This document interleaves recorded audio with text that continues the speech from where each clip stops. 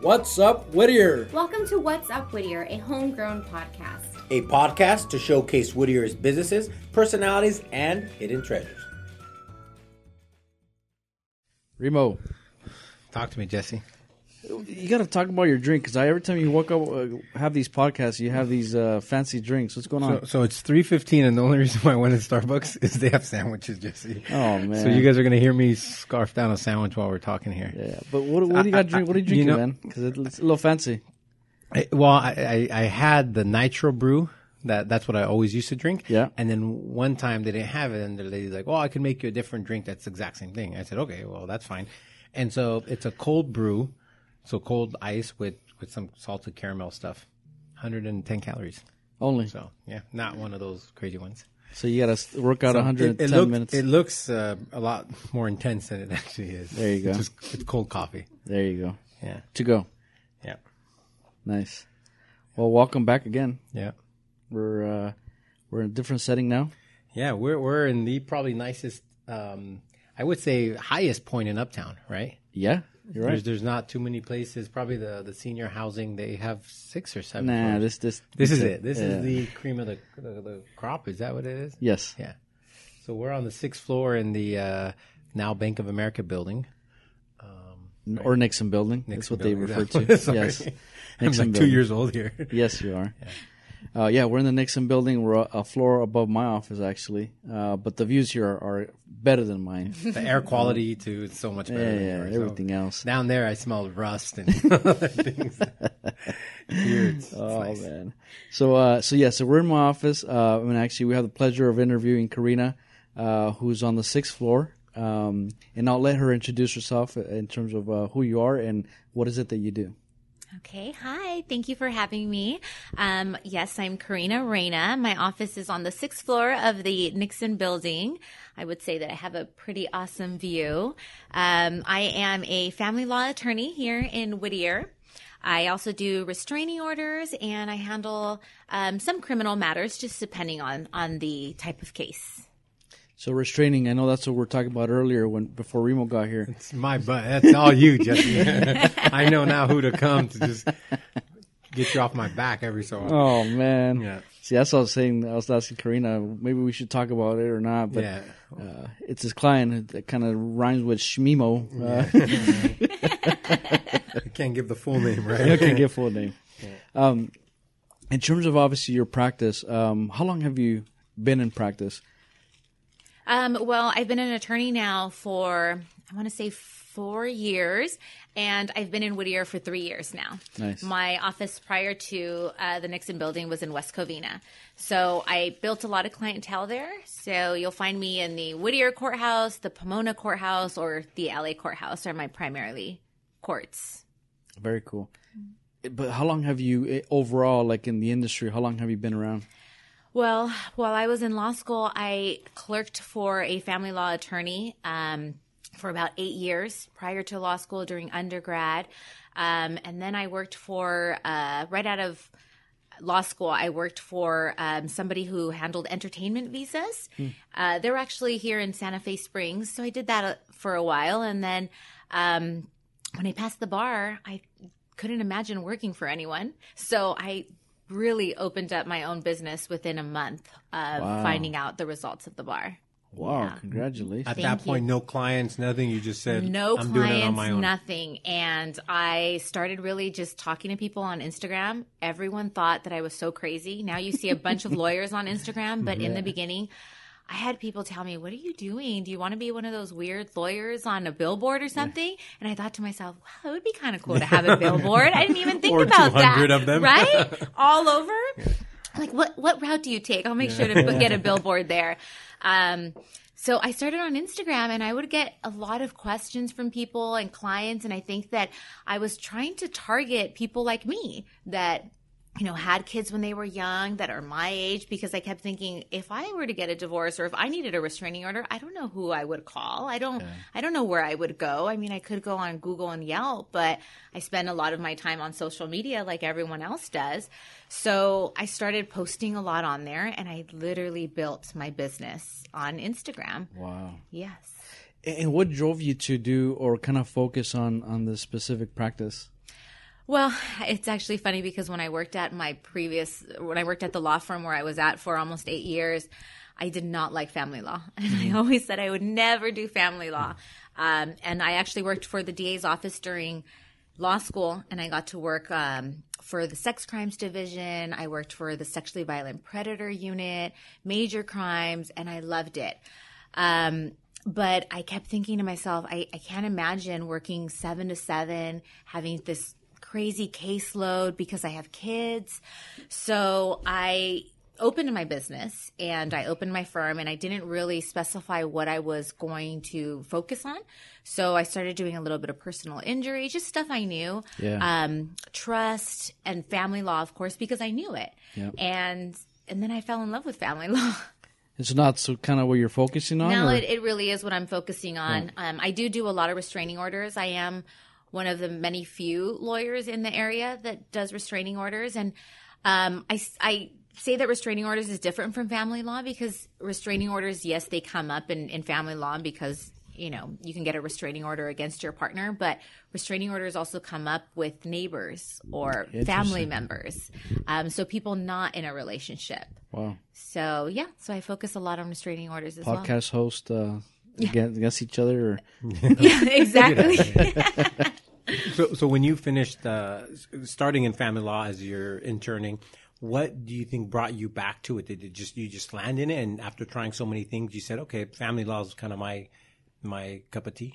I think that I chose to start working in it again because I knew it so well from being a paralegal and a law clerk at the firm that I was at before. And I think that I didn't like family law before because I was doing mainly the paperwork, right? I didn't get to feel the family law inside of the courtroom and what actually happens. And I think that the first case I had, I was like, wow, this is so awesome. These people are really intense. And this is just only one divorce. After that, I just started meeting people and I started realizing that I was really good at family law and I really enjoyed it. And it has to do a lot with, you know, helping people in their lowest part of their lives. I mean, it's a divorce, child custody. It's very scary. And I find myself being part-time therapist, but it's very rewarding. And I do enjoy it. Yeah. Wow. In terms of like the whole divorce part, I know we're talking about before the interview, like, which I was shocked in terms of, you know, because we're having the conversation of why are these divorces not happening sooner? You know, can you go into that? Yes. So everyone comes in and their first question is, how long is it going to take for my divorce, you know, to go through? And when will I officially be divorced? Well, in California, there's a grace period, or a cooling off period, like you referred to it. It's a 6-month period. So from the moment that you file, you're not able to be divorced until you hit the 6 months mark. Wow. And that's what she was saying. That's when, like, the day you agree to file divorce, you have or file paperwork, right? You have to wait 6 months before you could do anything and becomes official. Wow, I did not know. So they're hoping that people just make up. Is that the state level, like saying that it's 6 months? I would think because a lot of people do end up getting back together during the divorce process. I think that it is a time for people to see if they're going to really work through it, because some people do. They call, and I get a lot of calls saying, you know, I just found out, you know, my partner is in another relationship, or my partner and I are no longer agreeing. We want to get a divorce. And, you know, you're in the moment. You're upset. So sometimes, you know, it does take a while, and you going through the steps for you to realize, you know, do I really want to go through with this? Do I not? I think that if they didn't have that grace period, there would be a lot of divorce, get back together, divorce. Yeah. And there is a lot of that already. I've had a couple of clients that say, well, this is my second divorce. Oh, okay. Oh, same woman. Yeah. Wait, what? My date, you know, you don't have to get married. No, you don't get married. No one's gonna know if you're married or not. Like, exactly, only you do. Yeah. Oh man, that's interesting. In terms of the whole custody, like, is there anything kind of odd like that too, custody wise, or not? You're saying restraining orders. Like, is there anything odd or kind of weird or something unique on those types of cases? Restraining orders, I think that it's a lot to do with getting people to really see that, especially in relationships, to see that they are victims of domestic violence. I think I get a lot of people that come in here and, especially women, with their kids, and they're, talking about things that they live through. And it takes a while for me, or a couple times for me, to say that's not normal. And, I had a couple of clients where, they were being locked in rooms, or constantly being threatened or violated, like by being hacked into accounts or email addresses. And I'm like, that's not normal. Yeah. And they themselves didn't realize it wasn't normal. So I think that when it comes to finally ending the marriage and you realize, what has been happening and that you were a victim of domestic violence throughout this whole time, I think there's that process of really processing what's going on. So that's kind of hard when I have to break the news to someone that they've been a victim of domestic violence when they had no idea. Wow. But as far as, neighbors, those get interesting. Yeah. Because how does that work? Because if you're not happy with your neighbor, what do you, well, it's not can't necessarily kick 'em that, out. yes, it's not necessarily that you're not happy with them. It takes a lot to have a restraining order. So you have to be able to show that somebody was harassing you, somebody is like impeding on your peace, somebody's making it very difficult for you to just go on with your normal life. For example, I had clients that came in because their neighbor was playing loud music at all hours of the night, and they are both nurses, and she knows it. So they did things like try to call the HOA, and the HOA was saying, we can't really do anything. And it wasn't music all hours of the night. It was all day and all night, right? Yeah. Because their shifts are weird.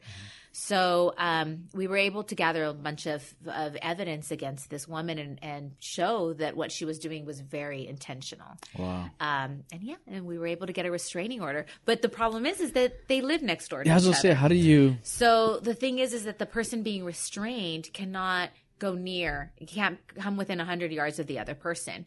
But it's hard when you're neighbors.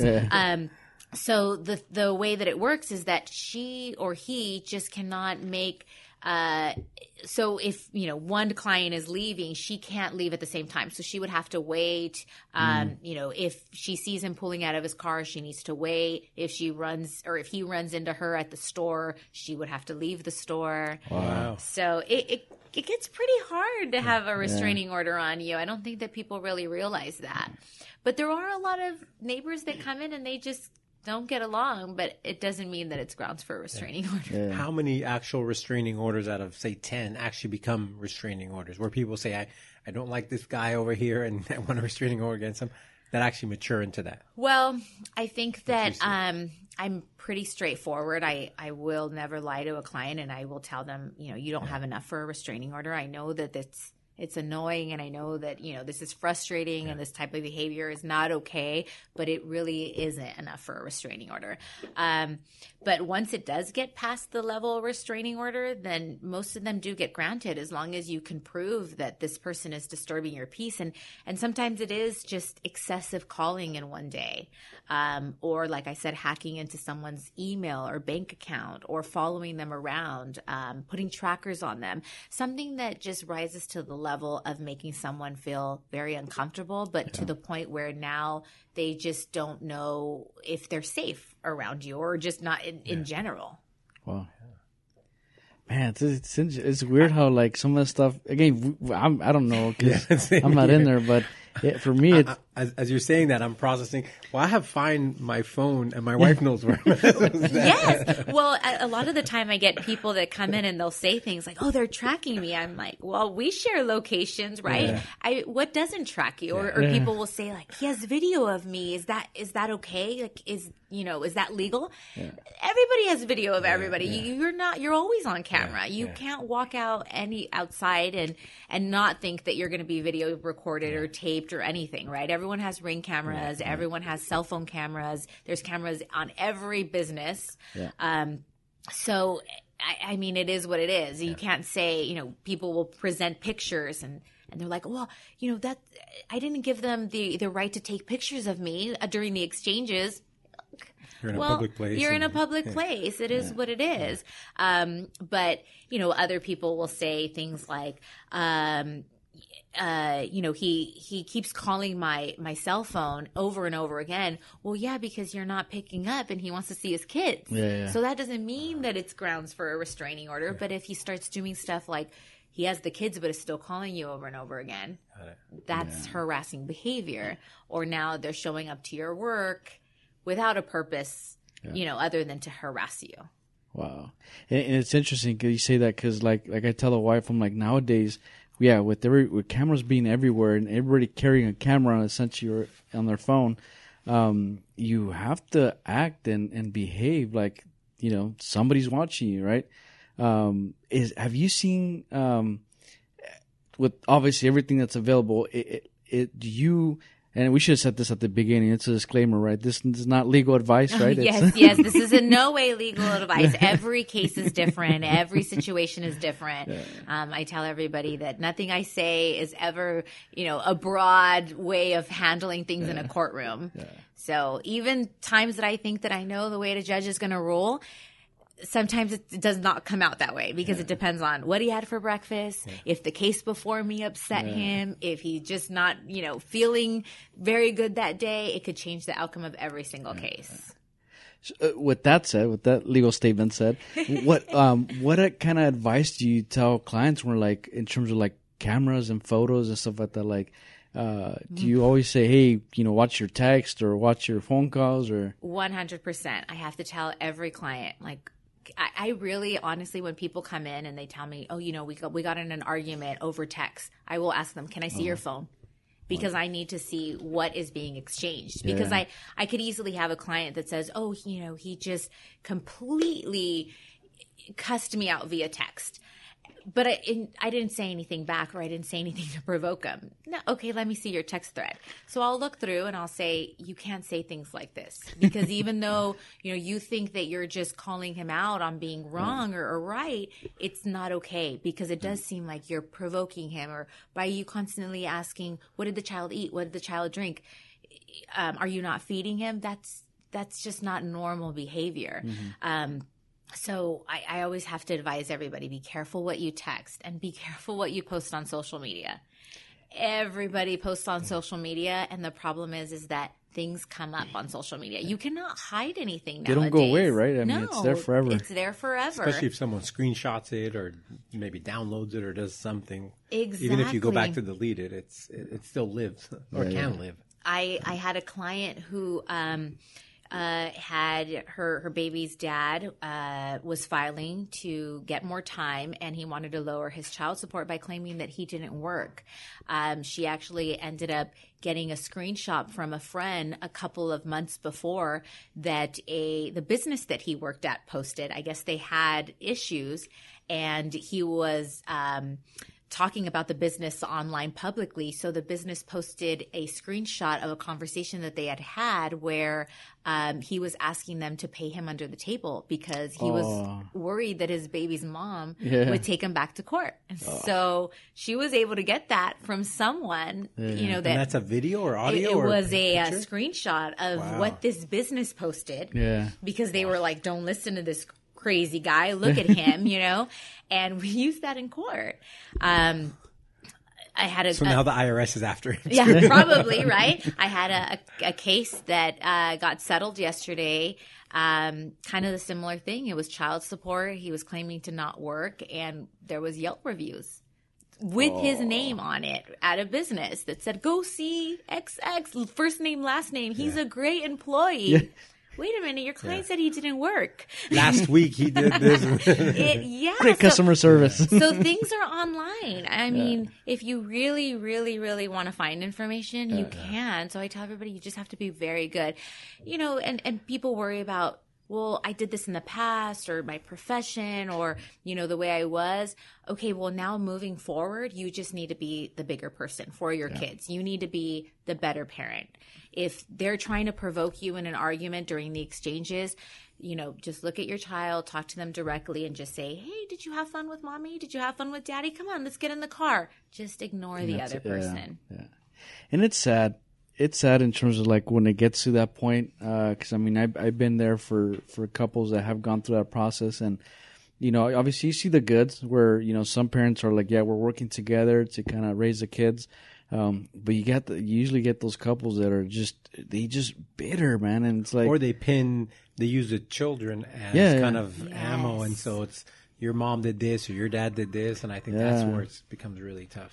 And it's sad, man. Cause again, we talk about, raising kids and when the kids, mimic what the parents do. And now you're just creating additional chaos, not without realizing that you're creating that chaos or future chaos.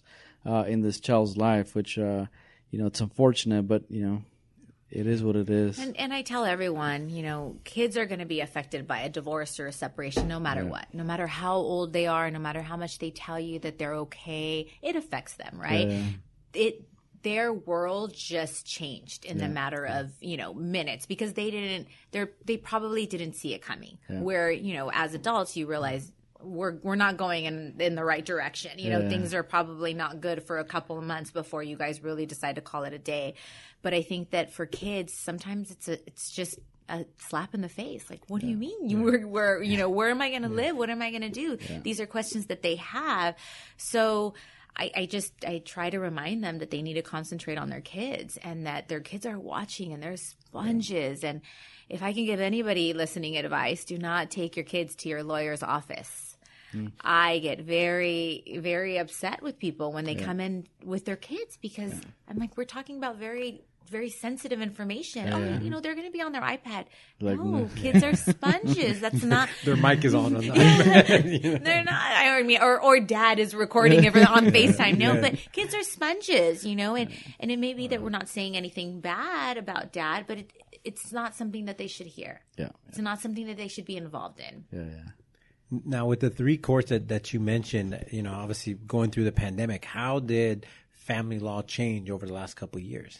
Well, the pandemic really changed everything that we do. The one good thing is that the court finally allowed us to appear virtually, which was so awesome, and they're still offering that. So because, if people are sick or out of town or we're just kind of going in there for a short continuance, we can do it virtually, which is great. They did get very backed up, though. The good thing about LA County is that they didn't really shut down family law for too long like other counties did.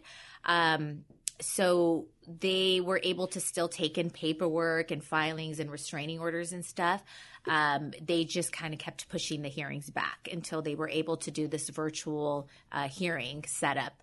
But I mean, the main thing is that they kind of got backed up. But I don't feel like it changed too much. Like today I had 2 hearings and I was there for 4 hours. Sometimes I'll have 2 hearings and I'm there for half an hour. I'm in and out.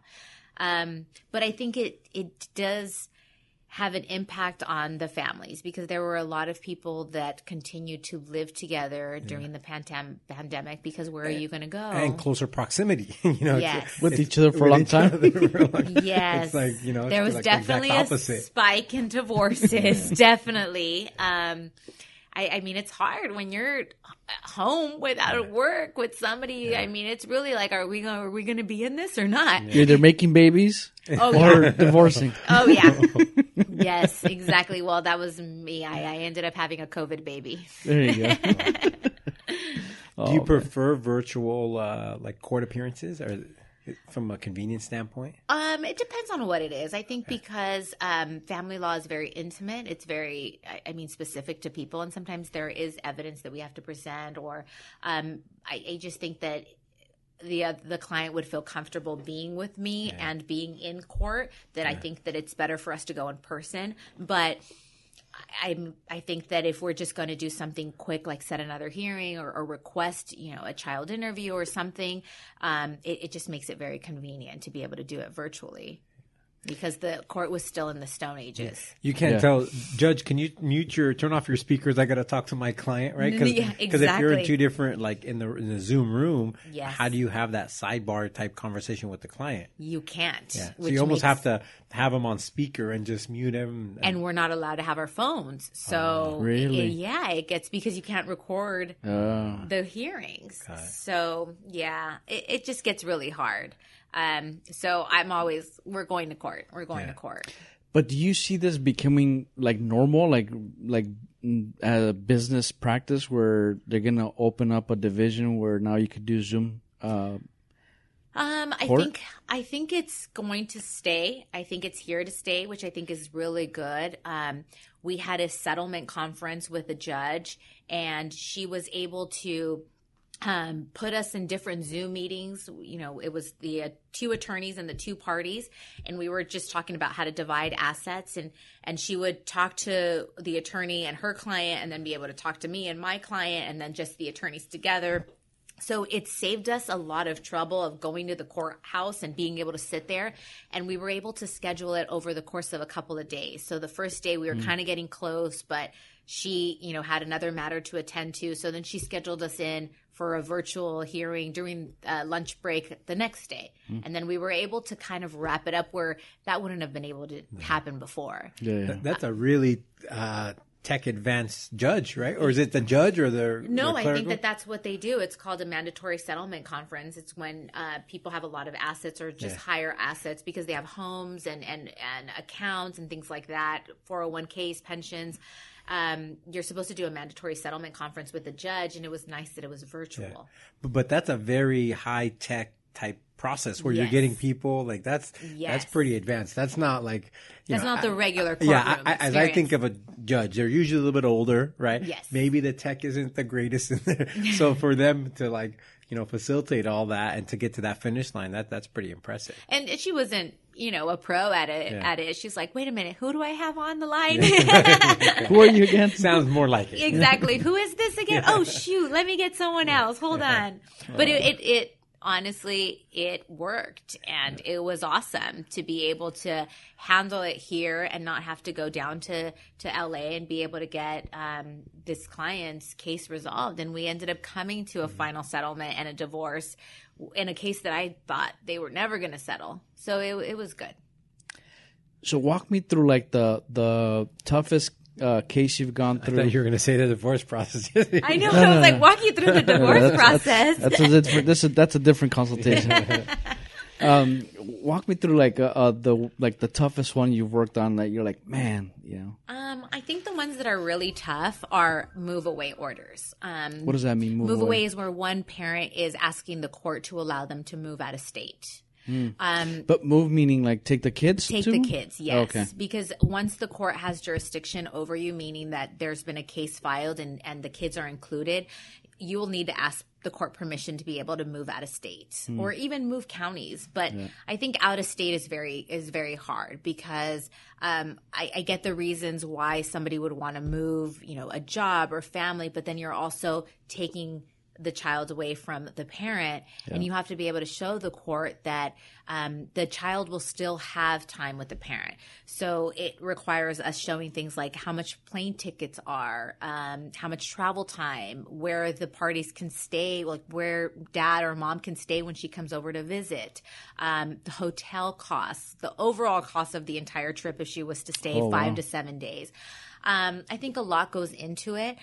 But and they interview the child as well. So I think that those are kind of tough. I think they're tough on everybody, right? Because you have the parent that's so nervous that needs to move because their job, is requiring them to move, or because right now I can't afford to live in California. Yeah. I really can't. But then you have the other parent that's like, well, I used to have every other weekend. Now, what am I going to get? Yeah. Sometime in the summer, maybe holidays. Yeah. So those are kind of tricky. And I would just say that the divorces where you can tell who left who, where one party is still very upset or hung up on the other person and just making it very, very difficult to come to any realistic solution or reasonable just outcome in general. I think those are tough. Because where they're just dragging out the process just because they want to stay in the relationship? Yes, just where you can tell that there's just a lot of pain or emotion there and they just don't want to see things clearly. Yeah. Are the kids always involved in any kind of divorce matter, or is it just these specific ones where you get into these like move-aways? Kids are always involved, not necessarily in the divorce process. Sorry, yes. Like in terms of, do the kids in court come up and speak or anything like that? Or No. is it just more... So everyone always asks me, what's the legal age that my child can testify at court? Like, Wow. Your child will never testify at court. Yeah. No, I'm sorry. Judges don't like it. Attorneys don't like it. We do not want a child to come in and testify against their parent. I mean, how uncomfortable is that for a child to be able to, or to have to do that? What the court does is they'll do things such as minor interviews. They have PPAs, which is like a parent plan assessment. It's a marriage and family law therapist. She sits down and talks to the child, talks to the parents, talks to the child with both parents at separate times to see how the child interacts, and then gives her recommendation to the court. When children are older, they can do what's called a minors interview, where they would talk to a marriage family therapist, and the therapist would tell the court what the child has stated that she or he wants. With those, the court can still do whatever the court is going to do. I mean, they would just kind of take the children's, I guess, request into consideration, but it's not always, set in stone. The other thing that they do is they could appoint minors counsel for the children. So if there's a lot of the older son doesn't want to be with dad, but younger son wants to be with, dad, and there's a lot of going back and forth, and this isn't working. Or if there's just things that are coming up like abuse or, other relationships that are getting involved, the court will order a judge or an attorney to represent the kids, which is called minors counsel. So it's the kid's attorney. Yeah. So they talk to the kids.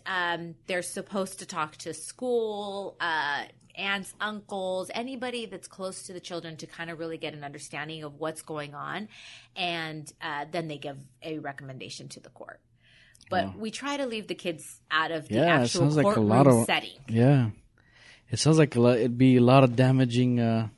It's not pleasant, and I'm sure that's one of those things where you just remember that as your kind of your only experience, especially in the courtroom. So you never want to go in the courtroom again. Yes, I don't think that it's appropriate for a child to have to go up there, because no matter what mom or dad has done, right? Children still love their parents. Yeah. So for someone to go up there and actually say, I don't want to be with dad, or I don't want to be with mom, I just don't. I think that would just be so much more traumatic than the divorce in general and their life changing in general. Yeah. Well, regarding other than family law, what do you think your overall percentage of business? Because I know you mentioned trust and other things. Is family law most of it? Or? Well, I began my practice doing like wills and trusts and personal injury. I think I did like one personal injury case, but then I just moved strictly towards family law. So I would say that family law is about 80% of my clientele. I have maybe about 15% is restraining orders that are not like domestic violence restraining orders, maybe in between neighbors. And then I would say 5% would be criminal. A lot of my family law clients will hire me for their criminal matters if something comes up. But I was doing a lot more criminal matters, and I was taking a lot more felonies, but they just take up so much time. And with family law, I just realized it's just one or the other. I can't be stuck in a jury trial for a criminal matter and have all of these pending divorces or child custody things, because there's also in divorces or custody, there's these things called emergency orders that if an emergency happens and that parent has custody, we have to go into court within a day or two to get these kids back, or, to explain the court why the situation is not okay. Yeah. So I realized that it just would be impossible for me to do that. So just in case you ever have a criminal case, Jesse, you can't hire there you go. yourself. Well, it depends on what you do. Yeah. I was going to say, do you get those like midnight calls where like, hey, call my lawyer, it's like, and then there goes your phone ringing. Well, I don't give clients my cell phone number for that. With family law, it's probably less, right? It's like, for family law, it's more. No way, really. I don't give clients my personal cell phone number unless I feel that I can trust them to not say, hey, I know that it's Christmas morning at 8 a.m., but do you know if he's supposed to pick him up at 9 or 10? Yeah. And I get it. In that moment, it's the most important thing in their lives, because they're thinking like, I need to follow a court order or something's happening. So I tell everybody you can email me. I have access to my email. But if you're going to tell me it's an emergency, explain your emergency to me, because when it comes to your children, everything is an emergency, right? But I can't drop everything what I'm doing to call you to find out that it's not a real emergency. So yes, everybody does call, or I get those questions on Sunday where, you're not working, it's your downtime, and all of a sudden you want to think about your entire divorce. And so I get a lot of emails on Sundays and holidays. Every day, I'm sure. So you mentioned earlier having a baby during COVID. Is it your first child? No, I actually have 3 kids. Yeah. Okay. So how was that experience? Because I personally went through it with my wife, so I would love to hear your kind of side of it. Well, it was definitely different. I do have 3 kids. I have a 13-year-old, an 8-year-old, and this baby that's now 9 months. I worked all the way up until the very end. I think I was 36 weeks pregnant, and it was my last hearing. And the judge says, "Get out." He actually did. He said, "Miss Reina, I don't want to see you again until after you have this baby. Go home." And I said, "I have one more hearing with you tomorrow, and then that's it." And he said, "Just leave my courtroom." So he got a restraining order. I know. Do not come back. I am ordering you to go have this baby. It was different. I think the protocols and everything about having a baby were different, as far as not being able to have anybody to come into the hospital, being very isolated. But I think it was actually nice. It was nice to be able to slow down a little bit. I mean, I don't think that anybody realized how fast-paced our lives are between having other kids in sports and working all day and then getting off to just go to a sporting event. Just right now, you're going to be leaving. Exactly. So I think it was nice to have that break. For me, it was. I know that other people were going crazy, but for me, I thought it was a good time to have a break. And then I don't know. It was enough of a break for me to think, let's throw another baby in the mix. Like, too long of a break. You gotta do something. That's funny. In terms of I know you keep saying family law, but if you had to describe what that meant, like what kind of services would that encompass? So family law, the services are divorces. When you guys aren't married and have children together, it would be called a paternity action. So it would just be child custody. With that gets wrapped up child support. But there is a way of doing child support without doing custody, and that goes through child support services. It's something completely free, and you don't technically need a lawyer. So I try to tell people to do it on their own. I try not to get involved with it because it is a free service. It's from the government, and they do all the calculations for you, and they pretty much walk you through the process. But every now and then I'll get someone who's already my client that says, I need help with the child support service part, and I can't reach anybody. So then I'll end up helping them with that. So that's kind of what it is. It's custody, divorces, splitting up assets. The other thing that I do is prenups. Interesting. Yes. That was my next question. You're on the divorce side, but are you on the married side? Yes. So I'm on both sides. Yes. So I do a lot of prenups. I always encourage everyone to get a prenup. Anytime anybody calls me, I tell them the fact that you're calling to ask about prenups means 100% you need to get a prenup. Here's my take on that. So, obviously, I don't know if I did this before we got married or it was after we got married. That conversation came up with my wife. And I think we were talking about because somebody was getting married and they were talking about prenups. And I was obviously, I don't know if it's a guy thing or just more of I feel comfortable in the relationship. But it was like, if you came to me and asked me for a prenup, or if I asked you for a prenup, I don't know why we would get bothered. Like, I wouldn't see why I should get mad and upset that you're asking me or that I'm asking you. But she was like, "Whoa, no, that's not gonna." Well, I think when you get married, the idea, is you kind of jump off together, and you don't need a safety or what is it called, a parachute or anything. Yeah. And I think a prenup offers that, where it's easy to hit the eject button. But if you have stuff together, it becomes maybe a little bit harder, maybe similar to that 6 months.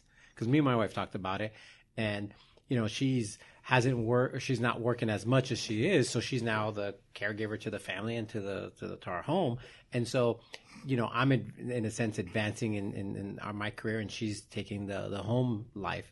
And so if we were to kind of split up, I think it might be not fair that I get all the, if I have all the assets under my name and I have a prenup, and she kind of walks away with nothing. And maybe there's something that would prevent that, but that's our conversation that we had about getting a prenup, and then it got thrown out the window, so we didn't get it. Well, I tell everybody, prenups aren't valid until the divorce, and it takes away from the fighting of the divorce. Yeah. So you can make your prenup whatever you want your prenup to be. And a lot of people come in talking about a prenup because they already have a business or they're already successful before marriage, right? And it takes away a lot of the drama from a divorce.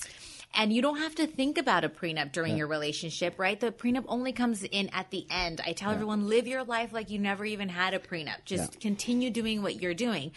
The thing is that a prenup will pretty much outline the roles that everyone will take, or what they will take with them once the divorce is final. But if you guys end up buying stuff together during a marriage, right, like you guys would become joint owners, so that would still just be split 50-50. But if you had things before marriage, the prenup will cover that, like your business. And businesses are tough because how do you pay somebody out the value of your business? I mean, what is the value of your business? How would you put a dollar sign on it, and she would actually take half of it? So for me, I mean, I think I have $1 million business, but that's just me, But if it comes to my divorce, my business is only worth $250. I got a desk, I got a couch. It's a nonprofit, so it's a nonprofit. I actually do a lot of pro bono work. But the thing is that it also, you can carve out spousal support. So I think spousal support is it's a touchy subject. Like you said, right now she's taking on the role of the caregiver. And I tell everyone, everyone has roles at home in a relationship, and you can't blame the other person. Well, you advanced in your career and I just stayed home. Well, you kind of made that choice together, right? You thought that was what was best for your family at the time. Other people don't. Other people think that daycare is the best option, and both of you guys continue working. So a prenup is nice because whatever role you guys decide to take on with your family, you guys can spell out. Nobody will get spousal support. I always tell everyone to protect yourself from someone claiming that the prenup is invalid, right? Because in California, we don't think any contract is valid. Everyone can, fight any contract in any way possible. Is that the person making more money would actually just pay out something minimal, like $3,500, $5,000, just to kind of cover maybe attorney fees, so that you're actually agreeing that, one is going to make more than the other, and I'm only going to get $3,500 or $5,000.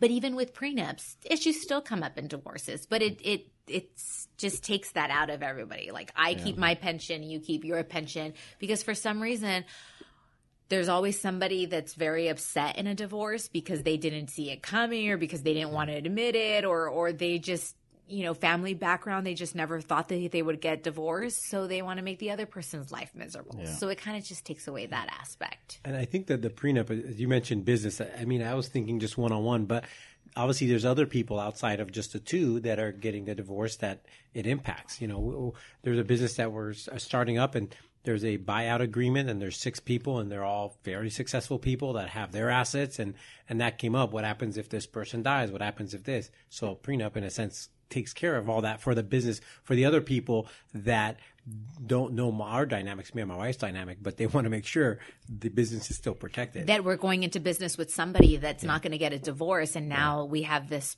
this other person making our business a product of their divorce dispute. Yes, it's very tricky. And also spousal support. It's hard because, like I said, everyone has roles. I mean, I did work throughout our marriage. I mentioned working at a family law firm, but I only worked part-time. I could have worked full-time, but that was my role. My husband's a firefighter, and he was gone a lot, so I wasn't working a lot. I did eventually go to law school and become an attorney, but if I didn't, I think that, I would have been okay being home with the kids. But then once you pass the 10-year mark being married, there's a presumption that spousal support should be paid for life. So the person making more would essentially pay the person that's making less, or the person that doesn't have a job, spousal support forever, which is kind of hard, because if you got married at 22, 23, like I did, and now I'm 34 and decide I don't want to be with you anymore, and you make a lot more money than I do, then from 34 until the rest of my life, unless I decide to get married, you're going to pay me spousal support, which is, it's hard. And a lot of people can't get over that. But when you're upset and in a divorce, that's the first thing you're going to go after. How much am I getting for spousal support? By the way, hubby, if you're listening, it's she's just throwing this as information only, not And you've passed the 10 years, so Exactly. the point of no return now. Exactly. So I think spousal support ends up being a big thing. People's retirement, I mean, everybody and wants... spousal support goes both ways. It's not the man supporting the woman. It's whoever makes the most. I actually have a couple of women who are now paying spousal support to men. And I mean, now we're all about being successful, boss babes, Yes. #boss babes. So, we have, like my husband says, he always tells everybody, I married up. Yeah. Okay. It's like, I'm not working overtime anymore. I married up. There you go. Just keep counting those years. Sorry, I know we have to wrap this up. We'll get into our Whittier questions. I did have a question. I know we started the conversation by you saying you recently moved to Whittier 4 years ago or so. Yes, I moved my office here. Yeah. I actually grew up in Whittier. I went to Whittier High School. I went to Whittier College for undergrad, and then I went to Southwestern Law School for law school. Got it. Okay, so I thought you were out of the area and then you came to Whittier. I was going to ask what brought you to Whittier, but you have roots here. My roots, yes.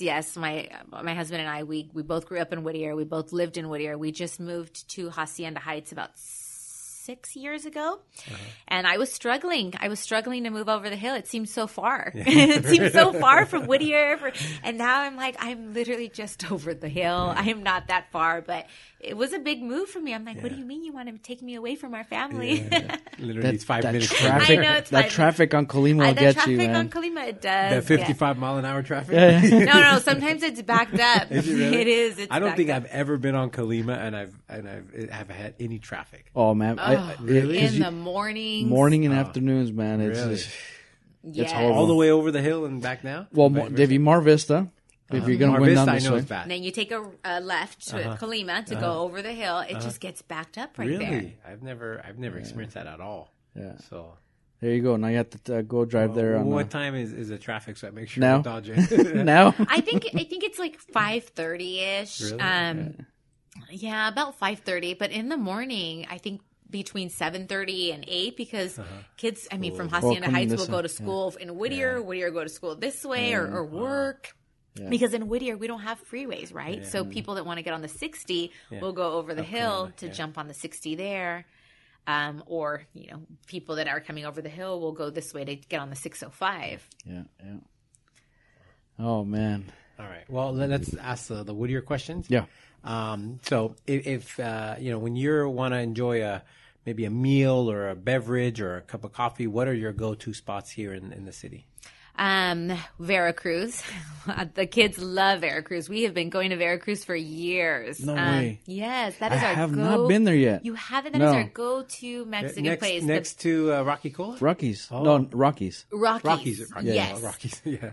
Yes. My other go-to place, I would say Calaveras. We like Calaveras for drinks or just hanging out. Starbucks across the street, because it's across the street from my office. You'll see me there like every day, Monday through Thursday. Yeah. I'm interested on Veracruz. What do you usually get there? Like, do you have a signature dish or anything? I love the green chilaquiles. The ceviche is really good. The taquitos are good. The kids love the enchiladas there. It's just really, really good Mexican food. Nice. I'm about to check it out now. Yeah, Yes. I go to Rockies, or at least I used to, once a week, maybe twice a week. And I always see it, and I'm like, oh, one day. And we've never been there as many times as we go to There you Rockies. go, man. You can buy me dinner. Yeah, let's They next, have next question, Jess. They have the menu that's handwritten. Like everyone's menu way. is handwritten. Yeah, it's a good spot. It's a good spot. handwritten and copied, or Handwritten and copied, yeah. Okay. I believe so. I don't know. I'm going to inspect it next time, actually. just one time. What's if there's one thing missing in Whittier, what would that be? Like something that you drive out to, or for, or something that I don't know. The other day I was excited when I saw that In-N-Out was over here across the street from like where the Stater Brothers is, and they have a Cane's. That's right. So I think that I would have said those things. I don't know what's missing in Whittier. I like the small town feel of Whittier. I think everyone knows each other from Whittier. And I think anywhere you're at, someone will say, oh yeah, I have family in Whittier, or I know somebody in Whittier. I grew up in Whittier. Or I had a girlfriend that lived in Whittier. My ex-wife lived in Whittier. Oh yeah, exactly. My ex-wife lived there. I got a restraining order against a guy. He lived in Whittier. Sounds about right. Yeah.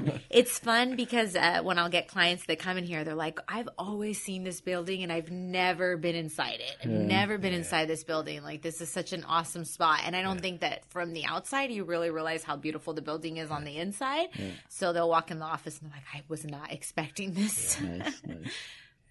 Now, is there a fond memory, and this is the last Whittier question, is there a fond memory that you have maybe of Whittier that you say, anytime I think of Whittier or old memories, this is what pops up? I would just say I like the trails here in Whittier. I like taking walks. My brother and I we've been running, the streets of Whittier, not like actually running them, but, running through, doing our jogs, our hikes. I just think that that's always just a fun experience. The hikes. We have awesome hiking trails in Hacienda Heights, nice. But this one up here, this one's pretty intense, the Turnbow Canyon one. Yeah. So I would say that, and just knowing so many people in Whittier, because I think that a lot of people don't leave Whittier. I think when you grow up here and you're here, like you end up staying here. It's very rare that you hear people move out of Whittier. Because it's the community. I think once you connect with people, it's hard to just say, okay, let's go find that somewhere else, because it's rare. Yes. Yeah. Yeah, so when I was looking for office space, because I opened up my office in West Covina because I opened up, I rented space from 2 other lawyers, which I was like, great, I have these mentors. But I knew that I wanted to branch out this way, and I was looking at offices, and I never even thought to look at this building. And my husband's the one that found it. He's like, I just want to go in the building. Let's go look at it. And he's like, I don't even care if you get it. Yeah, and then we found the office, and it was just awesome. And just everybody in this building and this community. Yeah. I think that everyone's just great. Walking around Uptown, you see familiar faces all day long. Yeah.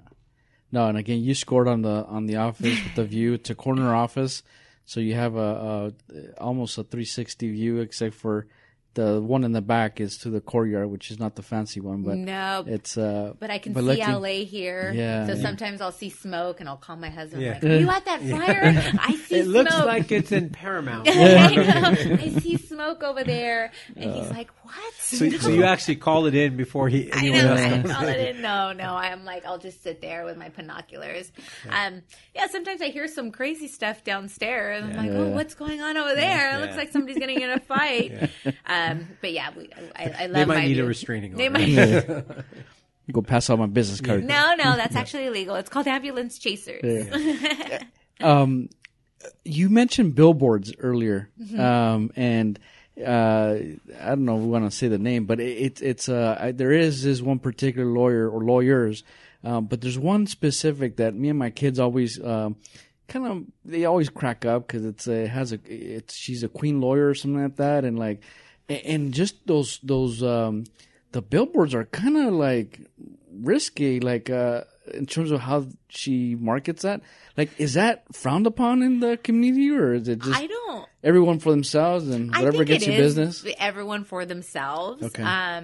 I think that that's her kind of trademark, right? Because it makes you think of that lawyer. You'll forever know that lawyer. But obviously it's not the person that, it's not, I think everybody's different if that's the person that she would like to be known as. Yeah.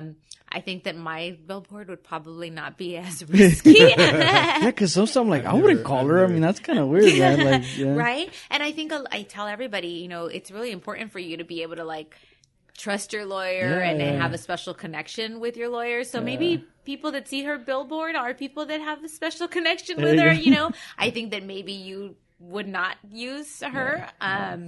But there's other people that, want to hire someone because they're attractive or they feel better because, they're going in with somebody that has a billboard, I guess. Yeah. Well, a lot of the bigger names, it's more of like an attorney network, right? They're not servicing the actual call, or are they? Like some of the, like I would say, it's like a referral type business. Yeah, is it like Sweet James? They have 100 billboards. So when you're calling, you're not calling him. I would assume he's selling the opportunity, right? Yes, yeah. There's a lot of like corporate big time lawyers that you're not going to get the lawyer on the billboard. Correct, you're going to get, hopefully not the first year associate, but you will get someone down the chain. But with me, I mean, you get me. So I tell everybody, you have to be able to vibe with me. I have to be able to vibe with you. Whether you hire me or someone else, I always tell everybody you need a lawyer. You absolutely need a lawyer, especially if the other side has a lawyer. Do not go in there by yourself. But you want to be able to trust your lawyer and be able to tell them the most intimate things that you wouldn't tell anybody. So it's really important for you to be okay. And when you have places like that, I mean, you may get a lawyer for your consultation and then another lawyer shows up to court. So I don't know how people feel about that, but I wouldn't feel comfortable with that. You want your go-to person the whole way through. Exactly. So if you had a billboard, what would that billboard say? I don't know, Karina Reina. Just my name. Yeah. I feel like I've just built my practice on just being me and putting myself out there on Instagram, just being me. Nothing in particular. Sometimes I just go on there and I just rant about my custody cases and I get so many inquiries and questions about it. And I'm like, oh, I have to start doing this more often. But then I get so wrapped up with court and the kids that I don't. But yeah, I think that's what's attracted people to hire me is that I'm here. And a lot of people do hire me because I'm in Whittier and they know that I have roots here and they feel comfortable. They'll say, I saw that you went to Whittier High School and you're from Whittier and we're at the Whittier Courthouse. So that's why I'm hiring you. I'm like, okay. Awesome. I'm curious. Obviously, I'm not inquiring, but just as a cost of divorce, what is a typical divorce cost other than the outside of the assets and so forth? I tell everyone that typical divorces are anywhere between like $5,000 to, I would say, $7,500 if everyone's like in agreement or we only have like a couple of issues going on. But they can get really expensive. And every case is different. So that's not like a standard retainer going through. Every case is different. And it may be that you only need, the end part of a divorce or, you guys only need the beginning and then you guys get back together. And then later on you need it again. But it's worth it. That's what it is. I tell everybody, you need a lawyer. I mean, I know a lot of people go in and try to do it on their own, and then 3 years later, they're like, "Why am I not divorced?" The same way you spent $20,000 or $40,000 for that wedding, it's worth spending money to go through the right process. I'm not saying by experience, but I'm just saying. How long ago did you get married? And with that, so Karina, if they want to obviously give you a call, how can they call you? Where they can reach you? And then social media, where can they follow you? Well, they can call our office directly just by Googling us, Karina Reina. Our law office is in Whittier. And my Instagram is Karina Reina Law. I answer DMs. My email is on there. You can send an inquiry, and I'm always available. I mean, not always, not on Christmas morning. Business hours. Business hours. Yes, business hours. But I try to get back to people pretty quickly. Very cool. Very cool. Well, thank you for coming on. Can I ask one last question? I'm staring. She's going to charge you now for that. I know. Are those like Super Bowl rings or? Actually, no, they are not Super Bowl rings. My son plays travel ball. Okay. And those are rings that he has won. Only a few of he has a lot of them, but those are the two that I was able to snag from him from tournaments that he's won. And I'm a super proud baseball mom, so I have his little rings. So the there. whole time as I'm grabbing my coffee, I'm like, wow, she has Super Bowl rings. Or equivalent of I do football on the side. Well, not yours, obviously. If somebody exchanged those for their divorce, no, retainer fee. Here you go. I do not accept items for an exchange of no a retainer or anything like that, right? No. That's funny. Well, again, thank you for coming on. Thank you for having me. And at some point, we might have to bring you back again. Yes. And discuss everything else here going on in Whittier. You want to share anything you want to let us know anything you're thinking of? Easy, my friend. Again, thank you. Yeah. And if they want to reach out to you, they can reach you out on Facebook or Instagram. Yes. All right, Whittier. See you and thank you. Bye, Whittier.